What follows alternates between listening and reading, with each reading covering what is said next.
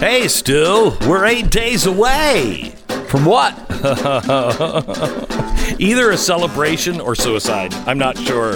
Is it a gloat fest or pity party? Yeah, it really is. It really is. We're 8 days away from the election. We want to go over some of the polls today, see what's happening. They seem to be tightening a bit. Yeah, there's some evidence of that. I kind of expect that to happen, but we'll see how it goes. It's too close forward to call in most states. Yeah. Amazing. It's an amazing thing to watch. I'm ready for it to be over, though. Including Texas. We'll get into all of that here in just a second. Also, the Great Reset and what it means if Joe Biden is elected next week. What will America go through? We're doing a special on Wednesday night at 8 p.m. Eastern Time about what does the first 100 days of Joe Biden look like if he would win. It's more terrifying because we're using their own words and their plans. It's more terrifying than even what we lay out today. And what we lay out on today's podcast is pretty bad.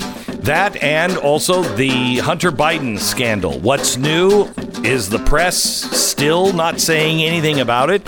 And what is the cure for the Facebook, Twitter banishing of the First Amendment? All that and more on today's podcast.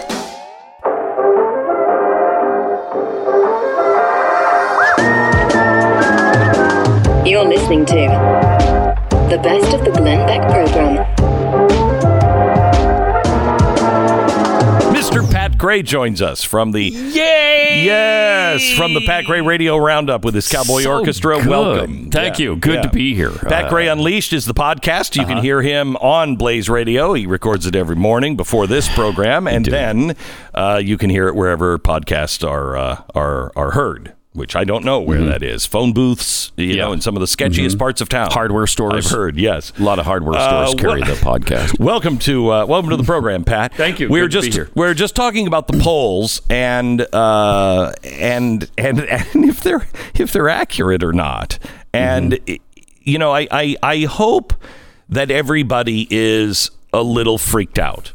I hope that Trump supporters are freaked out because you should be. You know, the Biden people, the polls are showing Biden, you know, ahead by 47 points, and Biden people are freaking out. Now, part of that is PSD from last time. Yes, I think that's a big part of it. Right, but they are freaking out, which means they're really motivated to go to the polls. I think Trump supporters are very motivated, but we are also a little.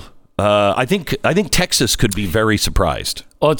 Well, I just saw a poll where he's down by 3 in Texas, which I don't believe. But I also saw where, 60 million people have voted already. They keep saying 60 million people have already voted. And they claim that it's a 51-26 Democrat to Republican split on that. 51-26 with 60 million people? But that's what they've been telling people to do. What? Go out and vote early. Everybody else has been like, I'm not voting early. I don't think my vote's going to count. But I think I would not be stunned that after this election, we realized that was the single biggest strategic mistake of the Trump campaign. Yeah, I kind of feel that way. They encouraged people to say, no, like the mail voting thing is a fraud. Don't do that. Go on election day. And they did it for weeks and weeks and weeks and weeks. And, you know, look, Democrats are always a little bit more likely to do early voting, but not like this. People are like, okay, I'm not going to do it. I'm going to go to the polls. And you should. But go to the polls today. Early. If you have early vote. I'm going today. We're saying go vote early. Just vote with the regular way. Don't do a paper ballot. That's what the message has been. But go vote early. Yeah. Go vote early. As you point out, have you guys done that yet? I'm going to go today, hopefully. Me too. As we point out, Pat, that there is this, if you have 60 million votes, and it's basically 2-1 you're talking about. So right now, banked votes, and we don't know exactly because we're only talking about party registration.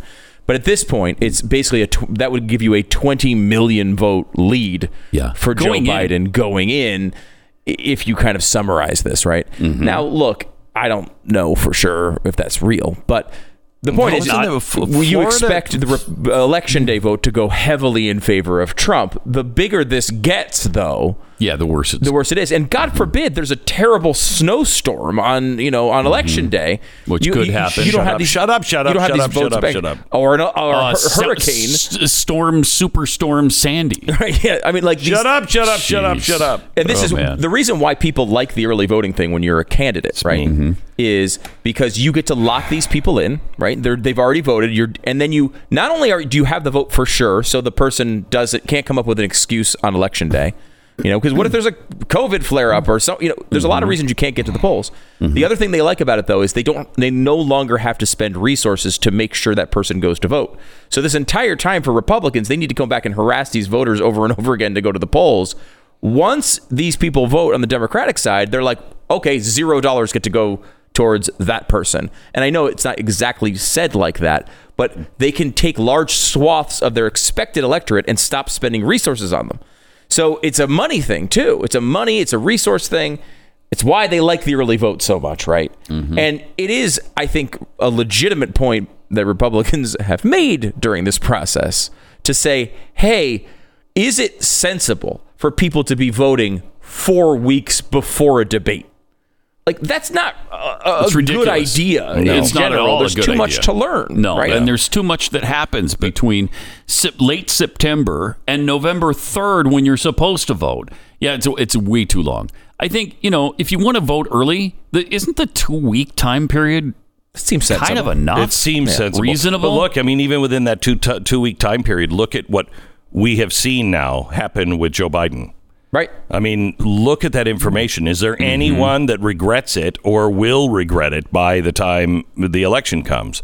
Is there anybody that voted for Joe Biden? I doubt it. I don't think they care. I don't know, man. This is really bad. This is really, really bad. They don't believe it. They don't believe it. He's just passing it off as Russian disinformation. Well, then explain why the New York Times in 2018 did a story on the very thing that we now have proof of. The New York Times said it looks like, and if this is true, it's really bad. And now we have the evidence of it. I mean, I know. I mean, it's crazy. It's just. I know, but they let him off the hook. Savannah Guthrie last night on 60 Minutes just let him say it without challenging it at all. She doesn't say, no, Joe, the computer has been verified as his. And so have the emails. So don't tell me this came from a Russian. Here she is last night. Do you believe the recent leak of material allegedly from Hunter's computer is part of a Russian disinformation campaign? From what I've read and know, the intelligence community warned the president that Giuliani was being fed disinformation from the Russians. And Not necessarily we also about know this. that Putin is trying very hard to spread disinformation about Joe Biden. We know that. And so when you put the combination of Russia, Giuliani, the president together, sure, it's just what it is. It's a smear campaign just because he has nothing he wants to talk about. What is he running on? What? I don't know. It's incredible. It's incredible. Did you notice the way he put it, though? It had nothing to do with her question. Nothing to do with her question. Yeah, good thing she has to follow. Oh, no. No, she didn't. Yeah. But let me ask you this. Does it matter that the excitement level is so different? The excitement level for instance, on Saturday, 130 cars pulled up to a Biden drive-in rally. Okay. That wasn't as bad as the Barack Obama rally, where 400 people total showed up for Barack Obama. And the savior, the savior. Democrat savior. There's nobody showing up to these things. I was at a Trump rally, the Trump train. My wife is like. She is the conductor of the Trump train. Really? Oh, my gosh. Yeah, she is just like, she said to me, I think Friday night, tomorrow morning we're going to the Trump store. And I'm like, Trump store? What is the Trump store? And she's like, there's a Trump store. You don't know there's a Trump store? There's a Trump store and then blah, blah, blah. And I'm like, oh, okay, why are we going to the Trump store? Because we're going to the Trump train on Sunday. We're going, what? When? What are we doing? Sunday afternoon. There's a big Trump rally. We're going to the rally. And I'm like, oh okay, dear. I mean, it was amazing to see because it was peaceful. It was really upbeat. It was packed. And people said, when I started talking to people, the one thing I heard that I thought, this is who the Trump people are. They said, I have no problem if Trump loses and it's real. I have no problem with that, but I am so terrified. Problems with it. Yeah, they have problems. You're not going to go to the streets and say it was a fake election. Yeah, and they said if it was fair, and that's what the American people said, you accept it. They said we would accept it, and they said, and I asked, so if that happened and you thought it was fair, would you tell Donald Trump to leave if some reason? And they all laughed, and they're like, of course he would leave. Yeah. And I said, right, but if he didn't, if they were right and he didn't, would you be on the? And they said, of course we would. Yeah. We want the American system, and we want it to be fair. But all of them thought that there's no way it was going to be fair. And that I get up this morning, I'm listening to, I don't know, NPR or something, and there are these people on who are, working to secure the ballots, and we're fighting in court to make sure that we can count them 9 days later. And they said, the problem is that Donald Trump is going to steal this election. So both sides are thinking that it's going to be a stolen election. What's so dangerous. So dangerous, because that's the one thing that would cause us to be at each other's throats. Did you see Biden bragging about the largest fraudulent voter organization he's ever put together? Yeah, that's not true. Yes, it is. No, it's not. Play it. It's not. Yes, it is. And you guys did it for the President Obama's administration before this. We have put together, I think, the most extensive and inclusive voter fraud organization in the history of American politics. That's his own words. Okay, yeah. That's his own words. And to be clear, he looked like he looked down and read that. So he meant it. He meant it. Yeah, that was. Yeah, he's put together the largest voter fraud organization in American history. There's so many people proud of it. Right. There's so many people that are retweeting this with that point of view. They're like, look, he's admitted it. No, that's not what he was talking about. That's not what he's saying. He also this weekend thought he was running against George W. Bush. So you can't really trust that he is. He knows what he's talking about. I'm just saying. The best of the Glenn Beck program. Justin Haskins, he's the editorial director for the Heartland Institute. He's also the co-author of a new book we're working on right now called The Great Reset. He's editor-in-chief of StoppingSocialism.com. Been a fan of the program for a long time, and I've been a fan of his for a long time. It's funny because, Justin, you called me, what was it, 2 months ago, and said, we've got to do a book on The Great Reset. And then I was just about to call you and say, we've got to do a book on The Great Reset. Because it is terrifying. It's out in the open. Shockingly going to be the full issue of Time magazine. They don't seem to be afraid of it, and it is barreling towards us. Yeah, that's exactly right. And just think about how astounding it is that Time magazine, just less than 2 weeks before the election, would devote an entire issue to this one topic. That shows you just how important it is to people on the left and just how powerful this movement is going to be if Joe Biden wins. Okay, so here's the thing I want you to know. If you go to theblaze.com or you go to glennbeck.com, we have an article on it right now that you can spread with your friends. So remember, listen in the next few minutes, and when you want to share with your friends what's going on, make sure you grab the article at glennbeck.com or theblaze.com on the Great Reset. So where do we begin? I mean, I feel like we should start with, this is not a conspiracy theory. This is, the world leaders are all involved in this. Yes, that's right. I mean, the Great Reset is an extremely well-documented idea. The Great Reset isn't something that you or I came up with. This is the language that they've used. They've branded it as part of a marketing campaign calling it the Great Reset. And the whole concept of the Great Reset is they're going to push the reset button on the global economy. That's what they want to do. And so I think it is important for people to understand that this isn't some right-wing conspiracy. This is what they want.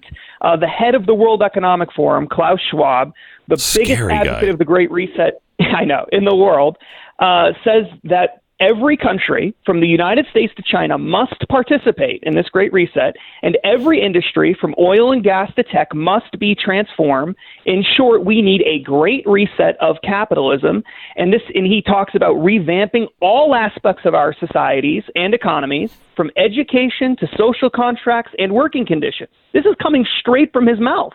This is an incredibly radical and dangerous idea. And corporations from all over the world, the International Monetary Fund, the United Nations, Prince Charles, all sorts of Americans are all lining up behind it. And this is not, again, this is straight from their mouths. This is what they want. They want to blow up the world economy and start all over again. Well, and that's what the Great Reset's all about. The crazy thing is that we have blown up the economy. And, you know, I'm not saying that I'm saying that Corona was a very useful emergency. But it is why everything is being shut down. It is why everyone keeps saying, keep the economy closed. We can't go to school. We can't. They need the economy of the West to collapse to be able to do this. It will only be in a collapse, a full collapse, that they will be able to convince the American people to go along with this. And it's a new sort of capitalism, and you'll read about this in Time magazine, a new sort of capitalism that is, strangely sounds like Chinese communism.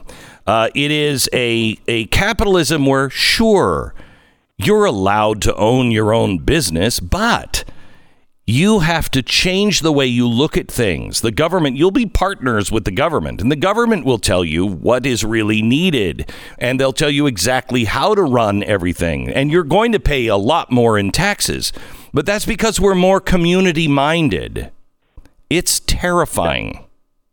Yeah, that's exactly right. It's the state managing private property ownership. But really, is it private property ownership if the state is the one forcing you to behave in certain ways, telling you who you have to have on your board of directors, heavily incentivizing people with gigantic infusions of government printed cash, or in punishing people with taxes, businesses that they don't like? I mean, it's the state managing the economy under the guise of private property ownership, and, you know, let's just do what's in the best interest of the collective.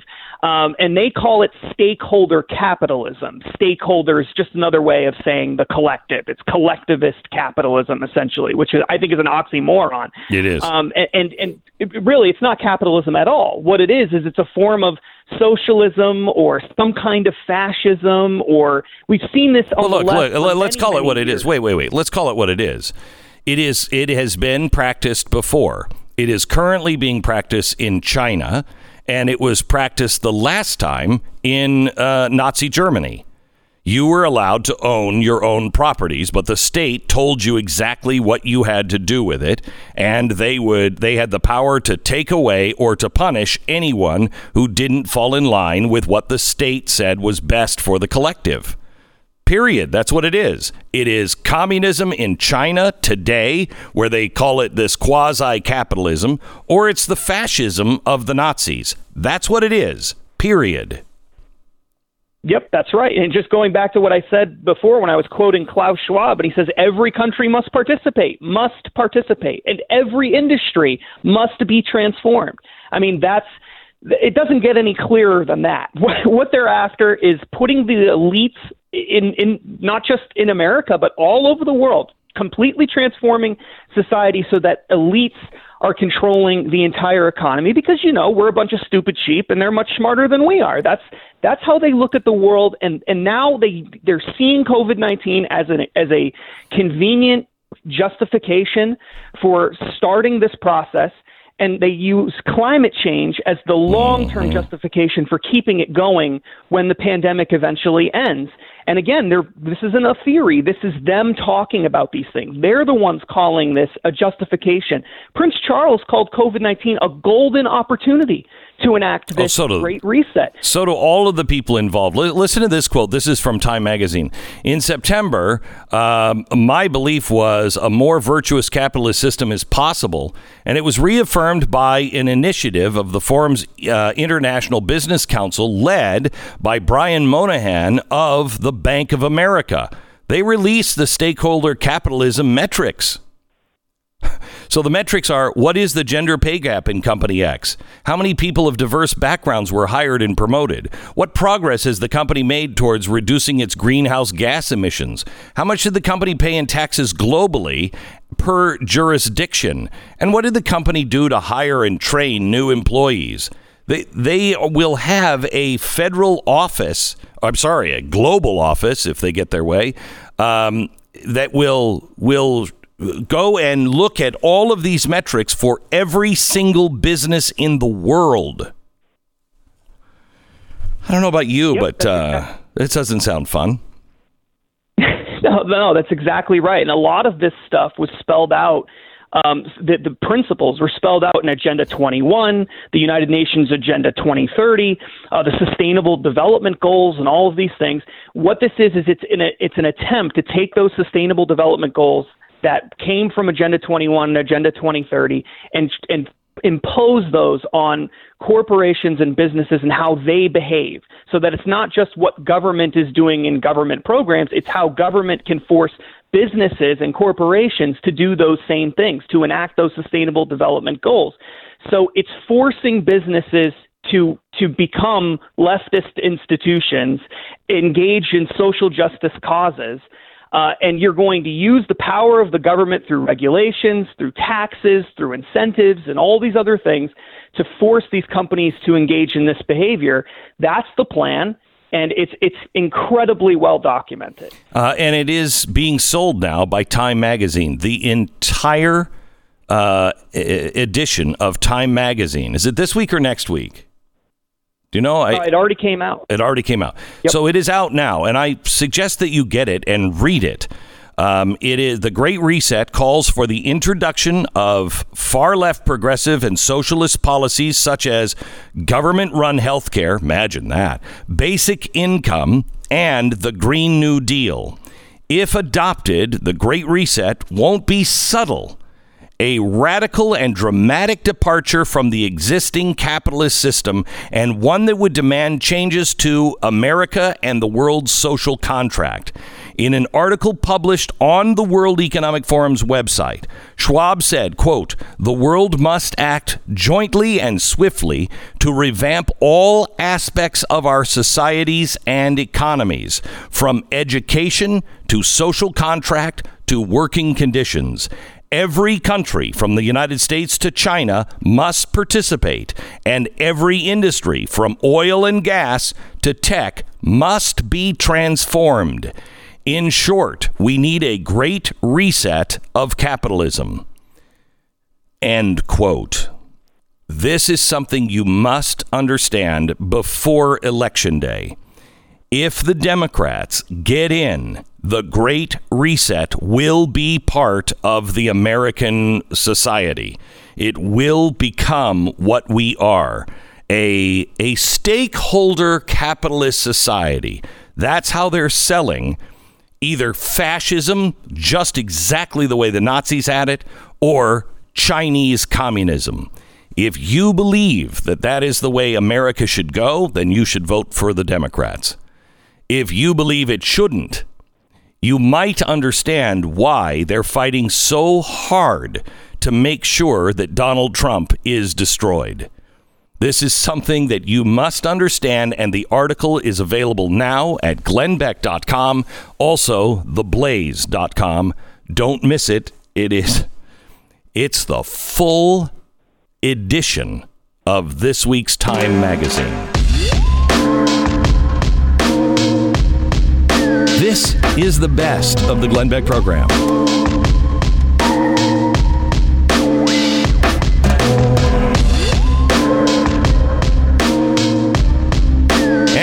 McCarthy is a contributing editor at the National Review, senior fellow at the National Review Institute, and former chief assistant U.S. attorney.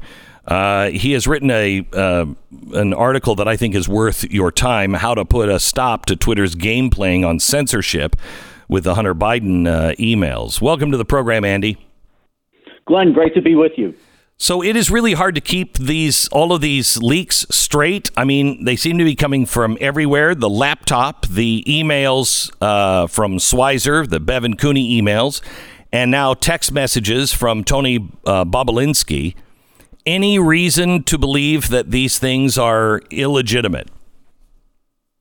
I don't think so, Glenn. I thought that even before we got the later two strands of information. So when the story was just the Post story, before we got the latest stuff from Schweizer and the Bobulinski stuff, I thought if you looked at the computer, the evidence, and the first thing a prosecutor or any investigator looks at when they're trying to decide an authenticity question is the stuff itself, because if it looks fraudulent or if it doesn't look like it is what it's represented to be, then you don't have to go to all the other questions about its provenance. Mm-hmm. And contextually, the emails fit with a lot of stuff that Peter Schweizer had already done a lot of investigative scut work on. So contextually it fit, and there's thousands of these photographs. So the idea, the photographs and videos, the idea that they had been phonied up seemed highly unlikely. And of course, the most important thing was they wouldn't come out and say it was fake. In fact, the first impulse the Biden campaign had when they were asked about whether Vice President Biden had met with this Burisma official was to check the official calendar. You know, if they thought the stuff was fraudulent, you would figure their first impulse would be, why should we check the calendar? It's all fake, phony, whatever.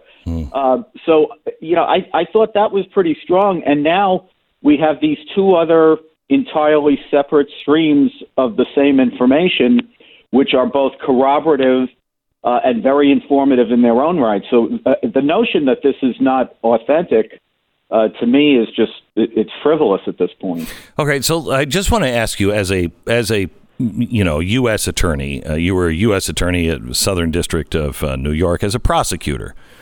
Some of the messages revealed by the Daily Caller have been criticized because they came apparently from a phone that appeared to be connected to a Russian cell service. What do you make about that? I haven't seen anybody say that they were falsified. Is it fair? I mean, I feel uncomfortable with things coming from Russia. Should these outlets be more clear where they came from? And just because it's connected to a Russian cell phone, does that make a difference to you as a prosecutor? It would put my antenna up. But at the same time, you know, I think you have to bear a few things in mind since we've become so irrational about Russia in the last 4 years. One of them is that the fact that something comes from Russia doesn't mean it's false. You know, a lot of times the Russians dump information on us that is embarrassing and difficult to deal with because it's true.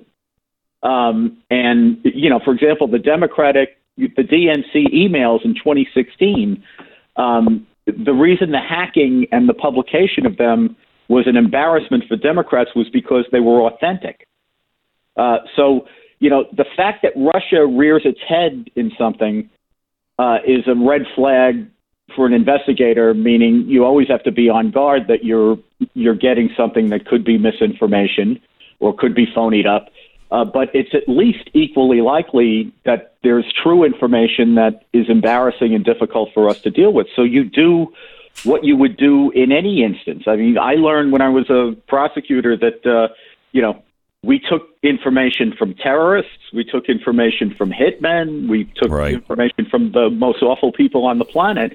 You do your homework. You know, they give it to you and you take it because they may be the only sources of that kind of information that you get. You know, we don't get upstanding members of the community to give us information about criminal activity. But then you do your homework on it and try to corroborate it. So the laptop itself was given to the FBI, I believe, last December. Rudy Giuliani didn't get a copy of it until a week ago. I think it was a week ago last weekend. And he then pushed it out. Why wouldn't the FBI release this information? Why has it taken so long? I assume that some of it may have been that they were slow to act on it. I understand that the first FBI office that got offered the information didn't accept it. Why? And, we still haven't I don't know the answer to that. We haven't gotten good answers from the FBI about the way this has been handled. And that's the kind of thing Congress really has to bring Ray in and ask him some questions about what they did here. But to give them the benefit of the doubt, I think it looks like there is a serious ongoing investigation about this that is centered in the Baltimore field office. I think, Glenn, the story I heard was that the fellow who had the computer first tried to give it to the FBI in Albuquerque, and then ultimately it was taken by the FBI in Baltimore by virtue of a subpoena, grand jury subpoena that was issued by the U.S. attorney in Delaware. Okay. And there's no reason to think that they're not doing a serious investigation on it. But, if you're investigating, evidently they're looking at money laundering. That's according to the coding that we have from some reporting about how they opened the investigation. And, we know from the Manafort investigation that Mueller did, when you're dealing with funding streams that are from outside the country, or a lot of the information, a lot of the records, a lot of the witnesses are outside the country, that stuff is not easy to run down. With the questioning by the Senate of Tony Bobulinski, do you think we'll see any criminal charges for Biden without direct evidence that he was personally receiving some of the money? I mean, is it enough to go on the email that says, hey, 10 needs to be held for my dad, or I'm sorry, for the big guy, when you have Bobulinski saying, he was the big guy? That's Joe Biden. To me, that's not enough evidence to bring a charge, but it's enough evidence to build a case on. And I think what you would want is to see, is this a one-off, which might make it very tough to prosecute, or is it a pattern of behavior that you can prove? And the other thing to bear in mind about this is that the Supreme Court has made these corruption cases very difficult to prosecute since the McDonald decision about 3 or 4 years back involving the governor of Virginia. You almost have to have strong bribery type evidence of a clear quid pro quo. And part of the reason this is all going to be difficult is, for a lot of this stuff, I think that sort of smoking gun text message or email that we're talking about, my recollection is that Biden wasn't in office at the time. I think that was 2017. Mm-hmm. So, they may have obviously it stinks to high heaven, and it's obvious corruption in a common sense kind of way. But in terms of, is this a crime that you could prove in court, where you can prove a quid pro quo beyond a reasonable doubt under circumstances where you're dealing with all these different entities, and people will come in and say, well, Hunter Biden was a really bright guy. That was why we wanted him on our board. You have to make sure you have evidence to overcome all that. I wanted to get you on to talk to you about the whole smell of this Hunter Biden thing, and there's another stench that is coming up, and that is the fact that this is really kind of becoming dangerous to talk about. Twitter and Facebook shut down the New York Post, social media making it hard for anyone else. And not only on this story, but anything they deem damaging to their chosen candidate. What are your thoughts on this? Well, I'm as astonished as you are, Glenn, by how blatant it is. Right. It's been obvious for a long time. To conservatives. Yeah, but I just think that it's a broad shot at conservatives, and the sort of camouflage of it is Trump. So, for a long time they've taken the position that Trump is such an unusual president, and he was elected under such unusual circumstances, losing the popular vote by as much as he did, yet eking out a victory in the Electoral College, that the story is that he's illegitimate. And they have used that as basically a rationale to treat him differently than any president has ever been treated. And now it's kind of bled over, I think, to treating people in his camp or perceived to be in his camp, and in particular, any stories that might help him get elected are looked at with the same taint of illegitimacy that they have basically tried to bake for 4 years. And now that we're down to the short strokes, it's really become embarrassingly blatant that they are politically in the tank for this guy. This is not like a media thing. This is an adjunct to a partisan political effort. It's quite amazing because we fight the censors all the time. They have suppressed us recently. I did a story on the ancestors of Hunter Biden. I'm sorry, of Joe Biden owning slaves. We had one of the best researchers and researcher firm of genealogy in the country do the report. They gave it to us, and it was all clear, all buttoned up, but it still took us days and days while they were suppressing us. By the way, we just got a letter last night saying, gee, okay, guess you're right. But they suppressed us and suppressed that story.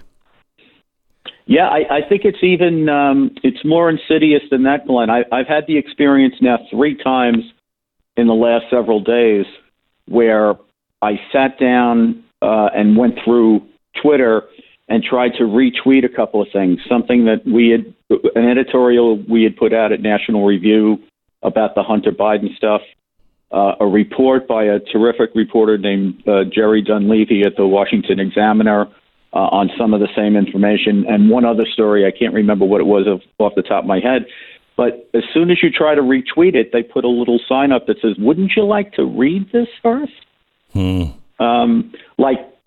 They have no way of knowing whether you have or you haven't, but I bet you they don't do that I know they don't do it for every single story. Because I can guarantee it. So I just think it's creepy how this has happened.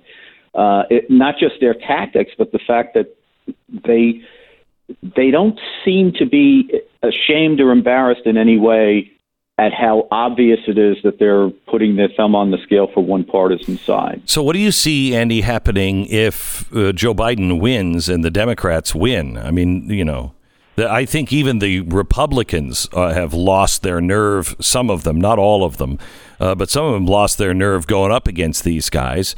And they will, only a few Republicans are actually threatening to do something. The Republicans that did threaten to do something say, we're bringing a subpoena against these guys. You come to Congress now.